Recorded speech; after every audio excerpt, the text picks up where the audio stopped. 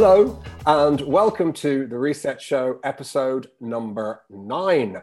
Today's theme is prototyping, and to tell us all about it, we are honoured to have as our very special guest today, Carlye Lauff. And Carlye is a senior instructor at the Luma Institute. Check it out if you don't know about it, a fascinating place. Carlye's just been telling us about it. And to sum up, Carlye, she basically roams the globe, helping all sorts of organizations rethink their design processes and strategies. She's worked with Fortune 500 companies, government agencies, and universities.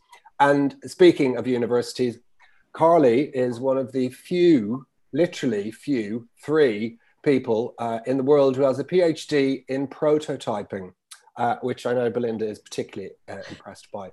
But most importantly, Carlye got up at about 5 o'clock to join us today from the States. So huge kudos for that, Carlye, and thank you. We will get the conversation started with Carlye shortly, but first I would of course like to welcome, as always, my co-hosts. We have Katie and Emma from People Lab. We have Belinda from Fathom XP, and I'm Justin from Everyday Resilience. And of course, welcome to you who are joining us live for this recording, and welcome to you who are watching the show on YouTube or indeed listening to us on the podcast. And finally, I have the honor of introducing as well, welcoming 3 special audience members. All of our audience members are special. And these 3 guests have come specifically today because of the topic. We have Esther Poza, Employee Experience and Employer Branding Manager at Repsol. We should have Perry Timms any moment, Chief Energy Officer at PTHR and friend of the show. And Emma Calvert, who's a coach and organizational effectiveness consultant. That's the introductions. I know it's not about me, alas, it's about Carlye. So I'm going to hand over to Emma to briefly recap what the Reset Show is about and what we're going to be focusing on today. And then we'll get stuck in to some good old Carlye chat. So over to you, Emma. Oh, cool. Thanks, Justin. And welcome, Carlye. And thanks for getting up at the crack of dawn to join us. We really appreciate it. I guess you could say the Reset Show is kind of prototyping in action, because we when we started it, we weren't really sure where it was going to go, but we had this kind of idea and we sort of wanted to experiment with it and see what happened. And you know, here we are 9 shows later, and we're still going, and had some fascinating conversations along the way. So we originally set up the Reset Show really to kind of find a space to talk, share, collaborate in these incredibly strange times we're living through. We wanted to talk about how we could make the most of the reset opportunity to really start to do things differently and start to do things better. So if you're thinking about kind of, you know, making the world of work better, that is what we're all about. So I think that will probably fit, hopefully, with a lot of what Carlye's going to talk about today. Give us some practical tools on how we can actually do that rather than just sitting around talking about it. So that's why we started the Reset Show, and you know, gathering just amazing guests along the way. And we're so chuffed that people like Carlye and others have kind of joined us. We've been blown away by people saying yes, which has been amazing. So that is really what we're all about. So let's get stuck straight in. I'm going to hand over to B to ask Carlye some questions. Over to you, B. Thank you so much. Yeah, Carlye, thank you so much for joining. So I first came across Carlye and your work. I was listening to the Design Thinking 101 podcast, and you were talking on there about prototyping. And actually, as a refresher, I've just re-listened today and got more stuff from it. So that's super exciting. And that was all part of the research process that Emma and I were going to, and we're writing our book on employee experience design, which is also how I've met one of our other guests who's also joining from the States today, Damon Diener from IBM. Damon, thank you so much for joining us at the crack of dawn. So Carlye, I'd love to just throw it over to you to give us a little introduction to who you are and what you do. And if I can be really cheeky and chuck in there, give us your beautiful, simple explanation of design thinking as well, because you do that so neatly. We're not really focusing on design thinking today. We're literally pulling out this whole idea of prototyping, but I don't want to orphan the conversation by not giving a nod to what design thinking is. So Carlye, tell us about you and give us that little tiny snippet about design thinking. Yes, thanks, Belinda and Justin and Emma and everyone for having me on the call. Very excited. So as I got a nice introduction from Justin, I have a couple different roles. I'm a senior instructor at Luma Institute. I'm also an innovation consultant, a design researcher, an educator, a facilitator. I actually like to think of myself in this lens called hybrid professional. I have a colleague, Sarah Beth Burke, who kind of coined this term, and it's this idea that, we have multiple identities as a professional, and being able to intersect at them is really where sometimes the power comes. So I think the blend of me being more of a researcher in the academic sense, also an educator and a facilitator to help guide people, take them on this journey. And then as an innovation consultant as well, kind of drawing from different experiences, allowing myself to share that knowledge with a lot of organizations on how to be more innovative. Now when I say innovation, I often teach design-driven innovation. And that means, like Belinda was nodding to, we often draw from design thinking, or what people call human-centered design. And design thinking or human-centered design, they're pretty interchangeable to me, really is about putting the human, the people at the center of anything that we're creating. And so it's, I think at one essence, that's kind of the big thing people think of. There's also a couple other aspects of design thinking that I like to think of, like a bias towards action, prototyping, building to think. And so I think that's kind of where my prototyping comes in, is that I focus a lot on that aspect of design thinking per se. Fantastic. Thank you so much. I love it. So what do you, I know you've done a whole range of work, and we love the product design bit, and we also love the cultural change that you create within organizations. So tell us a little bit about what you're working on at the moment. Yeah, so I think at the Luma Institute, which I mentioned, I'm a senior instructor there, just so everyone kind of is a little aware of what they do. They're an organization that drives a culture change of innovation in companies. And so we train people and get them up to speed on human-centered design, specifically using Luma's system of innovation, which is 36 curated methods. So I do a lot of my time spending helping big companies learn, train, facilitate, kind of move the needle towards changing their culture and their organization. And then kind of outside of that, my background's, in prototyping in the academic world. I did my PhD in it. And so I'm also constantly working on research projects related to that. One of them is this tool that Belinda actually, I think, came across of, which is called the prototyping canvas, which, we stole kind of that popularity, right? Business model canvas, really modular, really simple, like the easiest thing to kind of pick up, understand, and start using.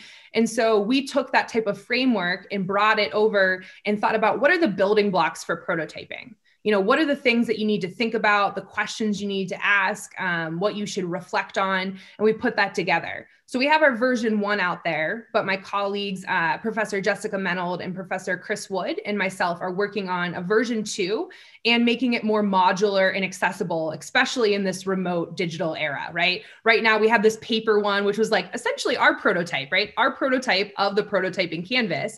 We did it, we tested it, we got feedback. Now we've learned a ton of things from it, and we're working on a version 2, and especially with an eye towards like having a modular online version that people can pull up anywhere. You don't feel like you need to print something.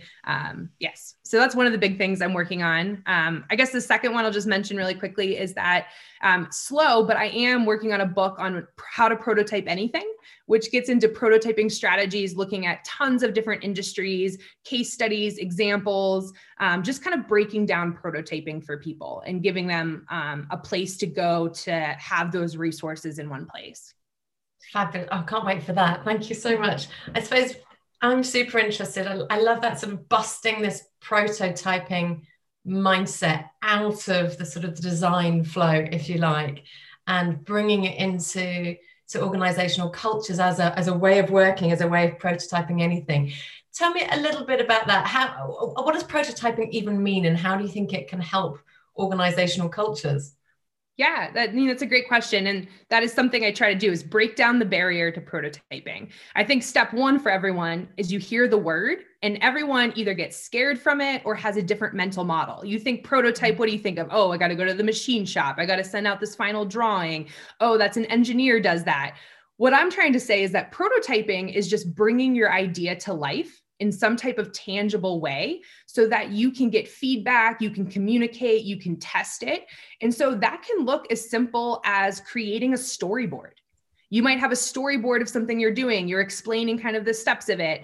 Like it can be as simple as that, as long as you're trying to bring your idea to like the next level and you're doing something with it. You're bringing it to someone. I'm bringing it to Belinda and I'm saying, hey, Belinda, what do you think?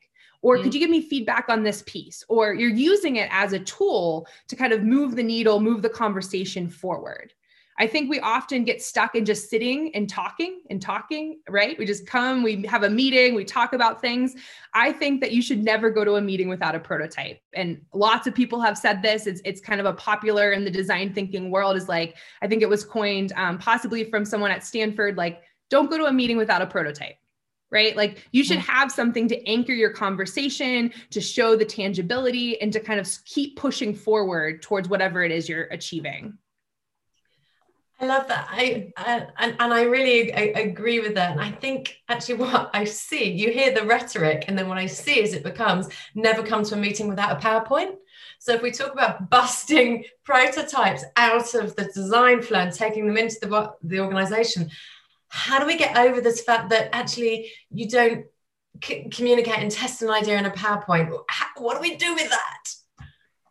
Yeah, well, I think that I don't want to say don't use PowerPoint, because I actually think it's a secret tool for prototyping really well, but it's the intent of using PowerPoint. So I think like if you're, I feel like maybe because of the way we all grew up and went to school, you have a teacher at the front, right? You have this person speaking to you. They're the expert person. They're, giving the knowledge.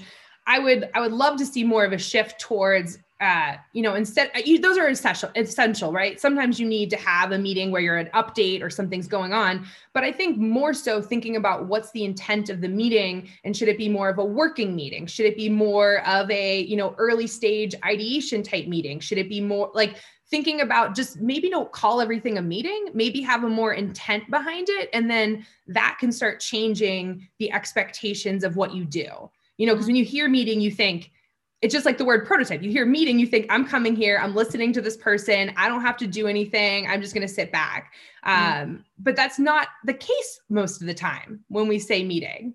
And so maybe we need to change and have a little bit more specific context about what it is we're trying to accomplish at those gatherings, or whatever you want to call it, of people, right?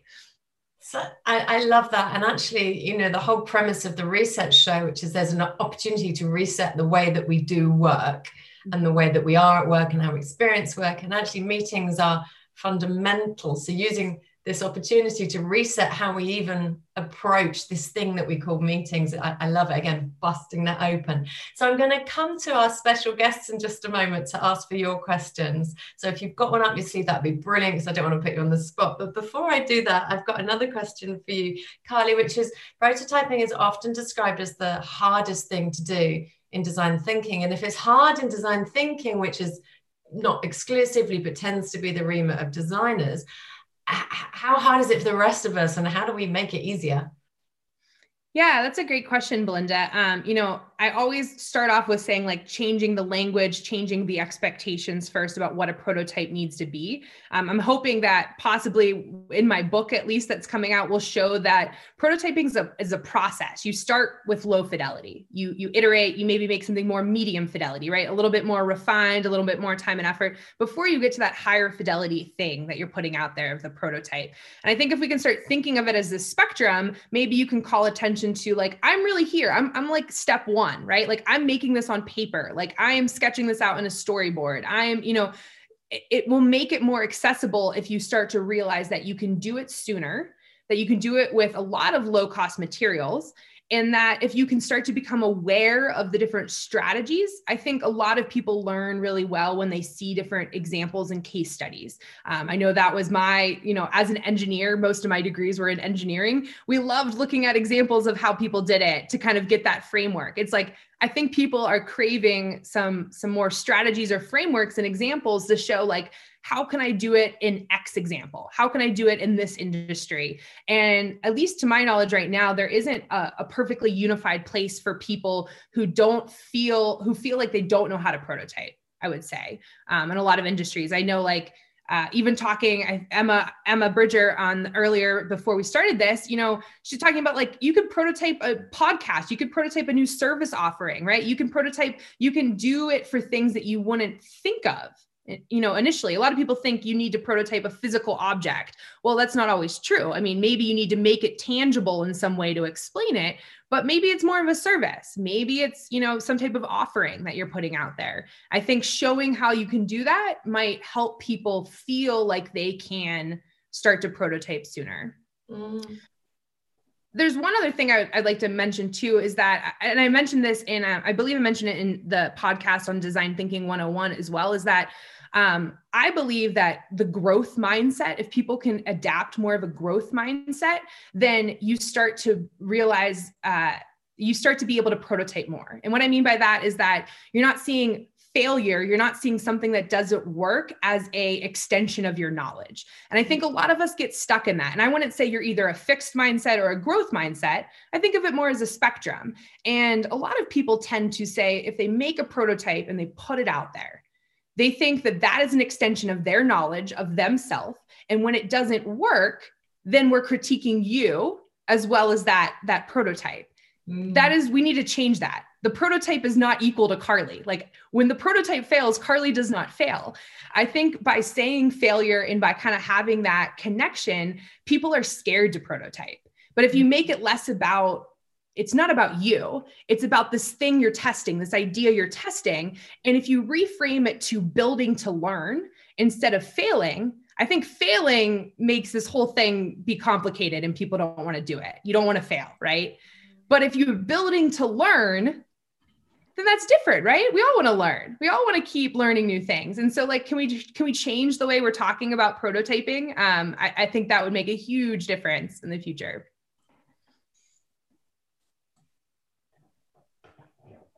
Oh, Justin, are you on mute?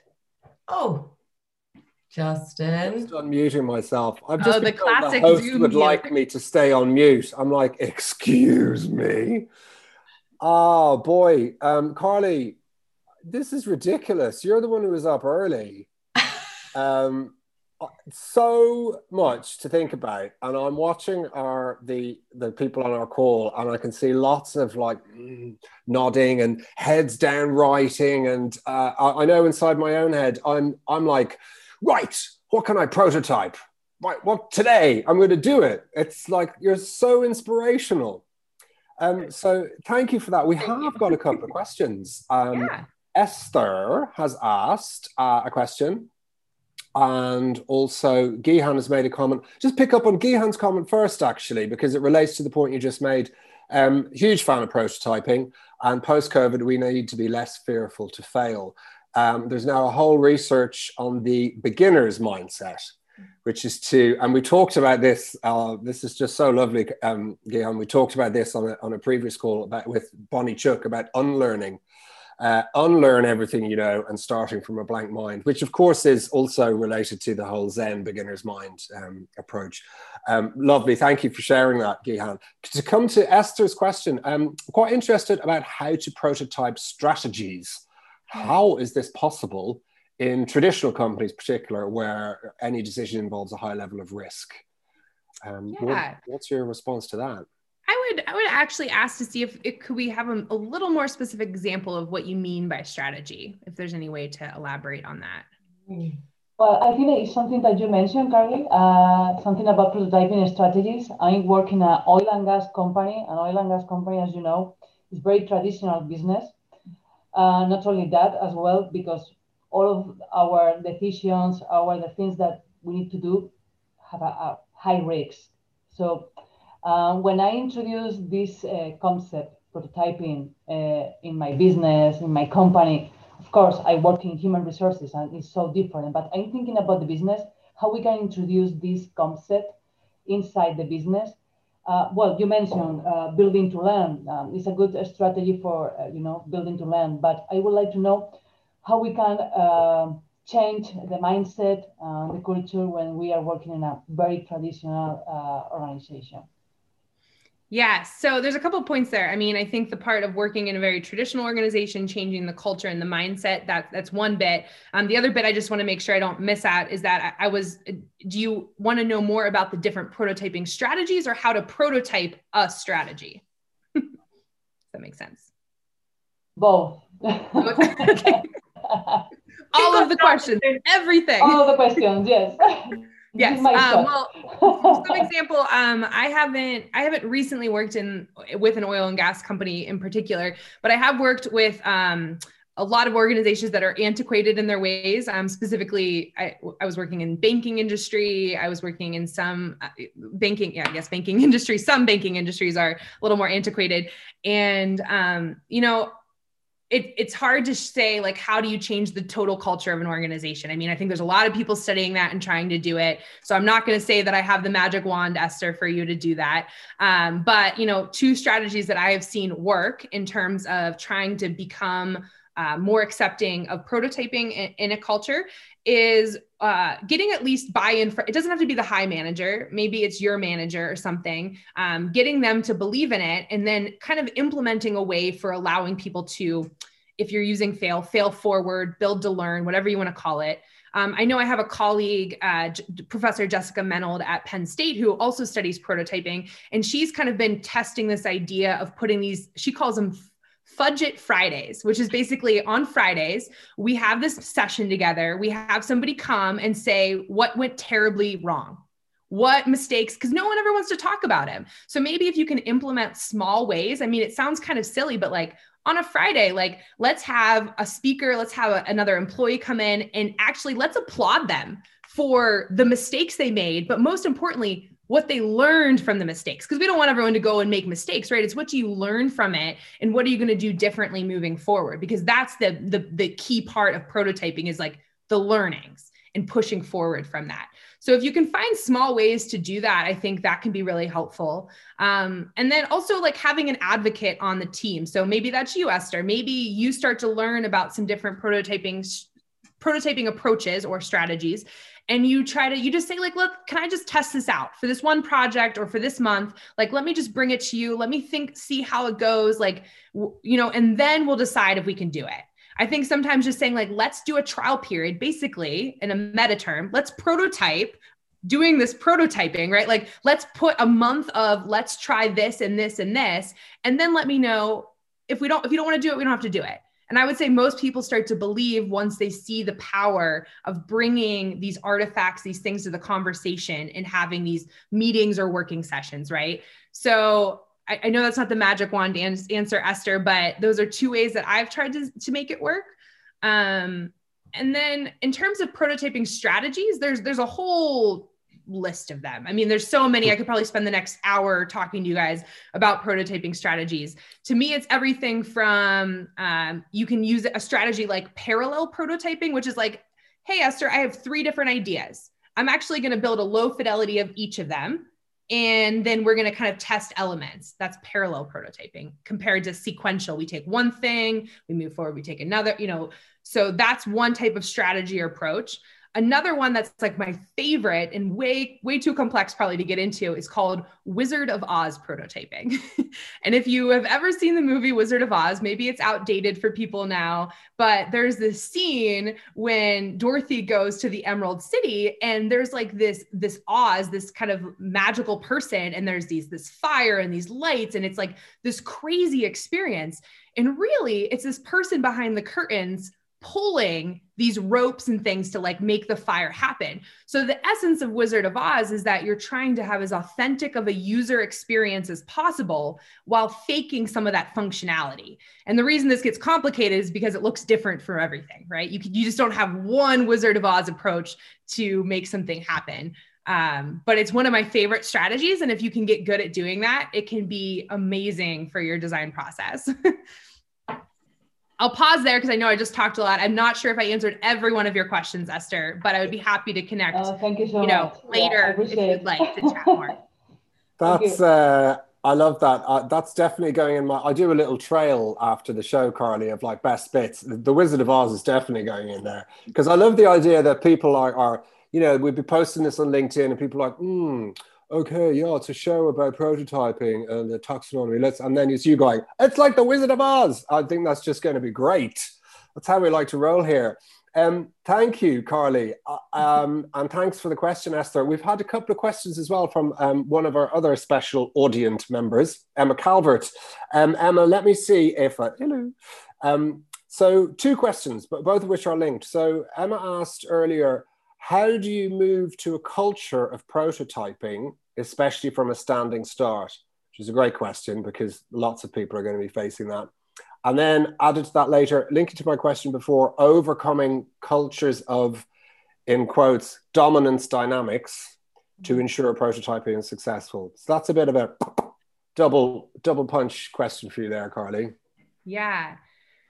Oh, those are definitely hard ones. I mean, I think it's kind of even getting back to what I said with Esther. It's like, I wish I had a magic wand to make your culture change, right? And there's a lot of people studying that. That's actually not even the main focus of what I do. But what I would say, prototyping is, in my mind, very closely tied to design thinking or human-centered design. And so I think that if you don't have buy-in for that, it's hard sometimes to have buy-in for prototyping in the essence that I mean for it. And so, there's a lot of work out there on design thinking and human-centered design, putting humans at the core of what we're creating.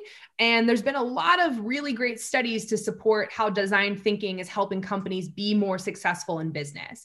And so I think if you're trying to get buy-in at your company, maybe from a standstill, even from the beginning, maybe that's the best place because you don't have any norms created, right? Maybe if you just started at the beginning and you kind of bring in some of these studies to show the value of design thinking and therefore the value of prototyping, sometimes that can be really motivating. I know when we show those types of studies, when I'm working with companies to help them with a culture change, like the managers or the higher levels are like, oh, you're saying we could be, 200% more, successful or something. And so they start to see from these studies from McKinsey and the Design Management Institute and IBM. And there's a lot of studies out there that show the power of design thinking.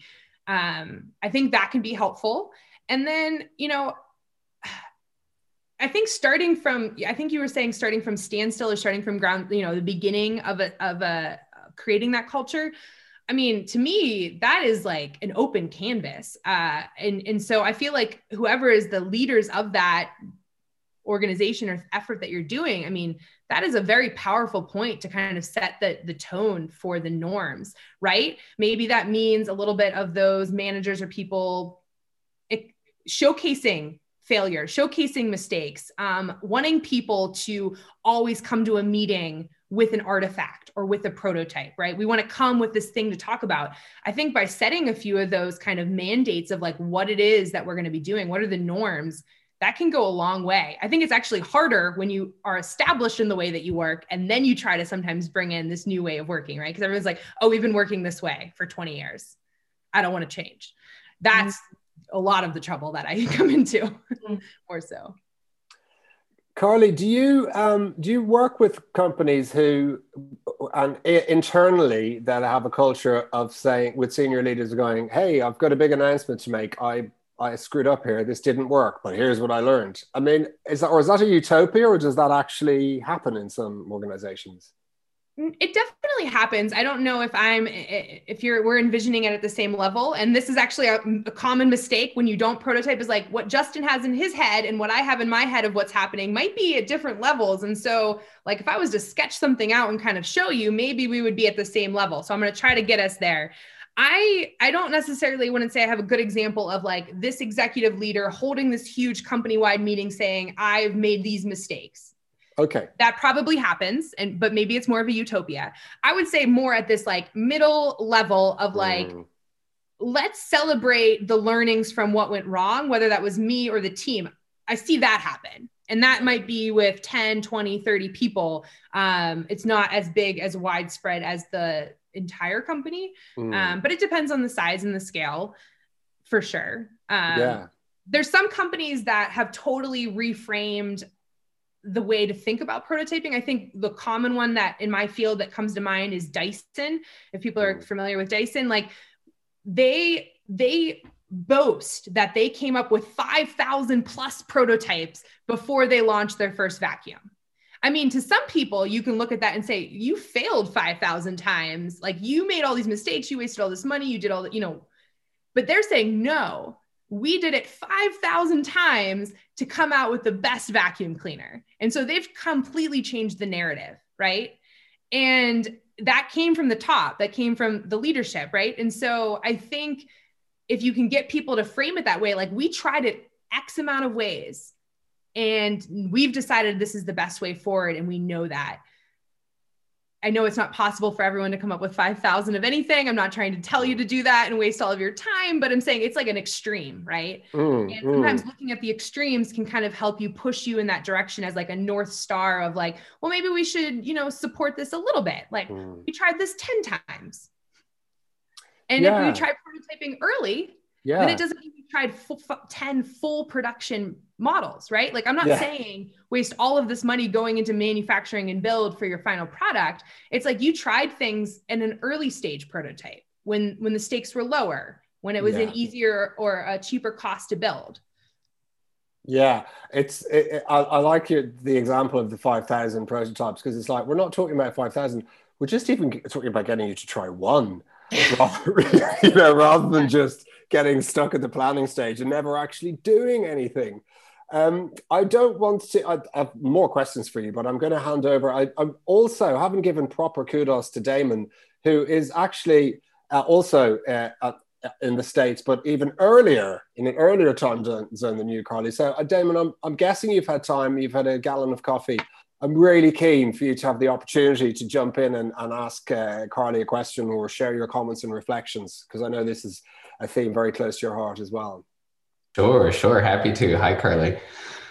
I think, living in the technology world, I find that, when I mention prototyping or bring up the idea, people kind of make that immediate leap to some sort of digital prototype. And they're like, oh, wow, I need a designer, I need a developer, I need, all these resources in order to create some sort of prototype. And, we've all talked about here today that, that's not true. And I love that you mentioned the ability to even paper prototype, services or offerings or all these other, kinds of experiences. But, based on all this research you've done everywhere, do you have any other examples of other fun mediums that teams or people have used to create prototypes, just to like get people thinking about it differently? Yeah, I think that's really great. There's so many good case study examples. I think one of the most popular ones that I think of, and also because I was just listening to a podcast, How I Built This, just recently, and there was another episode on Dropbox, and Dropbox was one of like my first examples that I heard of, right? Where he made a video, basically like, record your screen. We're all really good at that now, right? Recording this call. You can like do things on your computer if you've mocked them up, even if it's in like a PowerPoint, Damon, even if it's like whatever platform you use, you can kind of create your own reality of what it is by recording it, right? I do not have TikTok. I don't even fully understand what it is, except that it's videos. I can imagine people are doing on TikTok, essentially, like you can shoot a short video of something, you can move things around, you can fake it, right? You can Wizard of Oz, you can move this to here and then shoot the video again and kind of combined it. I think that's actually kind of an interesting idea, right? Just to show what you're thinking.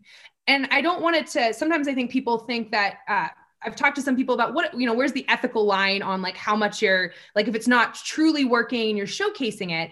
But I think that there's this power in like trying to make it true, what you're thinking, right? Trying to have the most pure essence of your idea. And so I believe in Wizard of Oz prototyping, as long as you're doing it for your own testing and learning to hopefully then build that full final design later on.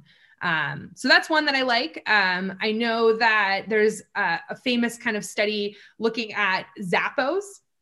If people are familiar with that, it's a shoe delivery company where they you order online, you mail to your house. That doesn't sound crazy. It sounded crazy when they were starting their company. They actually prototyped their business model to some extent, where they decided to go to local shoe stores, take pictures of shoes, and then put them on their website. When people would buy them, they would run to the store, buy the shoe. I mean, this is like early days, right? Buy the shoe, mail it to the person before they had the whole logistics, the whole warehouse, the whole inventory. They were just like testing the idea. Are people going to come to this website?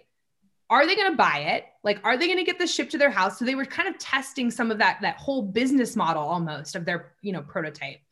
So that's kind of an interesting example. I love it. And I know in your podcast, you were talking about role play as well. And I've definitely seen in my world around employee experience design, I've seen people role play the first day new starter process. And literally, I'm watching Justin's eyes light up at the talk of role play. Justin used to be an actor. So I think there are so many ways that don't involve expensive things or really loads of skills, not to say acting isn't a skill, clearly. Emma Bridger, I'm just wondering what's coming up for you, what questions you've got. I know growth mindset would have been ringing a lot of positive bells for you, but what else is going on? And then we'll come, I know Jihan's got a question as well, so I'll come to that in just a moment. Yeah, lots of questions, and I suppose a bit of observation as well. But the first thing I'd say is, in terms of leaders that are happy to be honest about failure, I work with an amazing guy called Brian Cole, who was the chief exec of Capital One in the UK, and he just lived and breathed that. He was awesome. And in actual fact, I first learned about kind of human-centered design when I was working with Capital One about 10 years ago. And they, in the UK, they really live and breathe it, which kind of brings me on to my next point. So hands up here. The minute, as you say, Carlye, really resonated with me talking about reframing the conversation, because the minute I hear prototyping, I hear I need to be creative. Now, if anyone's ever seen any kind of Pinterest fails, be it crafting cake, that's me, right? I'm just really rubbish at anything like that. Very musical, but can't create anything. In my head, I think it's going to look amazing. And the reality is it looks awful. So straight away, I feel like an anxiety. And I was explaining to Carlye about how our wonderful colleague Perry's done this amazing graphic novel for a prototyping activity we're undergoing. And I'm going, oh my God, already I feel the pressure, right? I'm like, mine's going to look shit compared to that. And I'm like, and I was just going to bung some images in PowerPoint. So how do we move this on? So I can see, companies that are really living and breathing this, that stuff wouldn't matter. But I can see some companies getting into that almost like that competitive prototyping. And for people like me, who anything I do that's even slightly creative, it's going to look rubbish. How do we get over the fact that it's not about how cool and sexy it looks, it's about what it's trying to communicate? So I wonder if you had any kind of advice for me on that, because I need it, because I need to kind of do a process.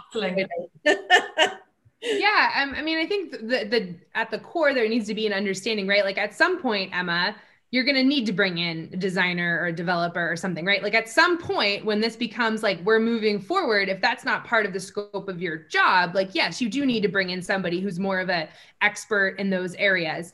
But there should be, I feel like being comfortable with like sketching on paper, sketching on a whiteboard. Like, I think people are even afraid to do that. And that might seem like a simple step towards like, if you can get people to start, like if Emma, you're like, I have this idea and I'm in a meeting with you, I'm going to be like, Emma, could you draw that on the board? Could you sketch that on a paper and hold it up on this Zoom call, right? And I think that might be like a really simple technique to start to get people to feel comfortable to doing things with their hands. All we're used to doing is typing on the computer, right? Like most of the time, like, oh, we're on the computer typing. Like, I think we're missing this element of like making with our human hands. And that can be as simple as like writing something on paper or on a whiteboard or sketching out a diagram flow of how this is gonna work. I think some of the simplest sketches that can be a very simple prototype sometimes is like a schematic diagram, like a flow. Maybe schematic diagram sounds too fancy. Think of it as like a process or a flow. Like, Emma, what are we going to do here? Here's a little box. Here's an arrow. Here's the next thing we're going to do. And then it could go this way or it could go this way. And then you're starting to visualize the conversation or visualize what it is that you're putting out there. And to me, that starts to break the ice to start making in the simplest way possible, which sounds almost silly, but it's like, when's the last time you were in a meeting and people like got up around a board and started drawing together? Yeah. Like almost never happens, right? That really resonates. You probably can't see, but I've actually got a hand-drawn kind of I love it up there. And actually, that's what I learned when I was in Capital One. Everybody had like A3 sketch pads, and everybody started with a bag of, a load of Sharpies and an A3 sketch pad, and people would just draw things out, and you kind of it became part of the culture. And I've actually, you can't see them, but I've got a load around the wall. So I think that's brilliant advice. Thank you for that. And the other thing, kind of building on that, and I think there's a lot of kind of funny jokes in the design thinking world about like, oh, to do design thinking, you just need some Post-its, right? And you just need a Sharpie. And like, that's design thinking, which it can be a funny joke when you know this world, but there's actually a lot of truth to it. Like Post-its are amazing. They're so cheap. They're free, almost free to use. You can have one idea per thing. You can crumble it up, throw it away, like not care about it. And so like there's this magic here of bringing your ideas to light. Okay, everyone's got Post-its. I love it.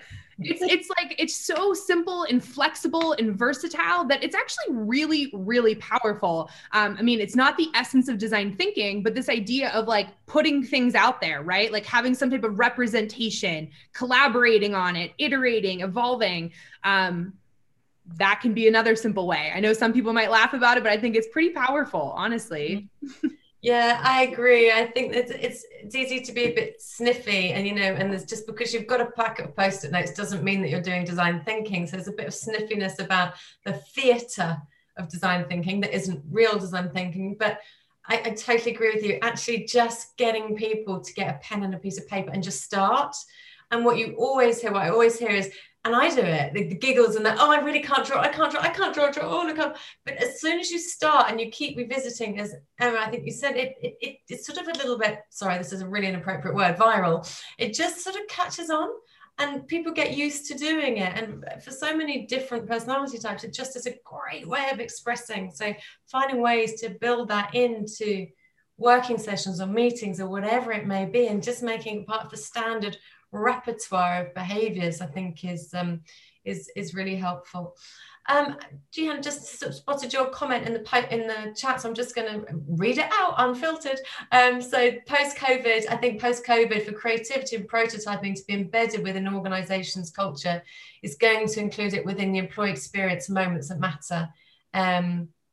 So I'm sorry, I'm reading that really quickly, so I'm probably garbling it somewhat, but I think it's do you know what? It's such a good point. What we find around employee experience design, or sort of visualizing the experience that people have and starting and visualizing those conversations and getting people to focus in on particular moments that matter.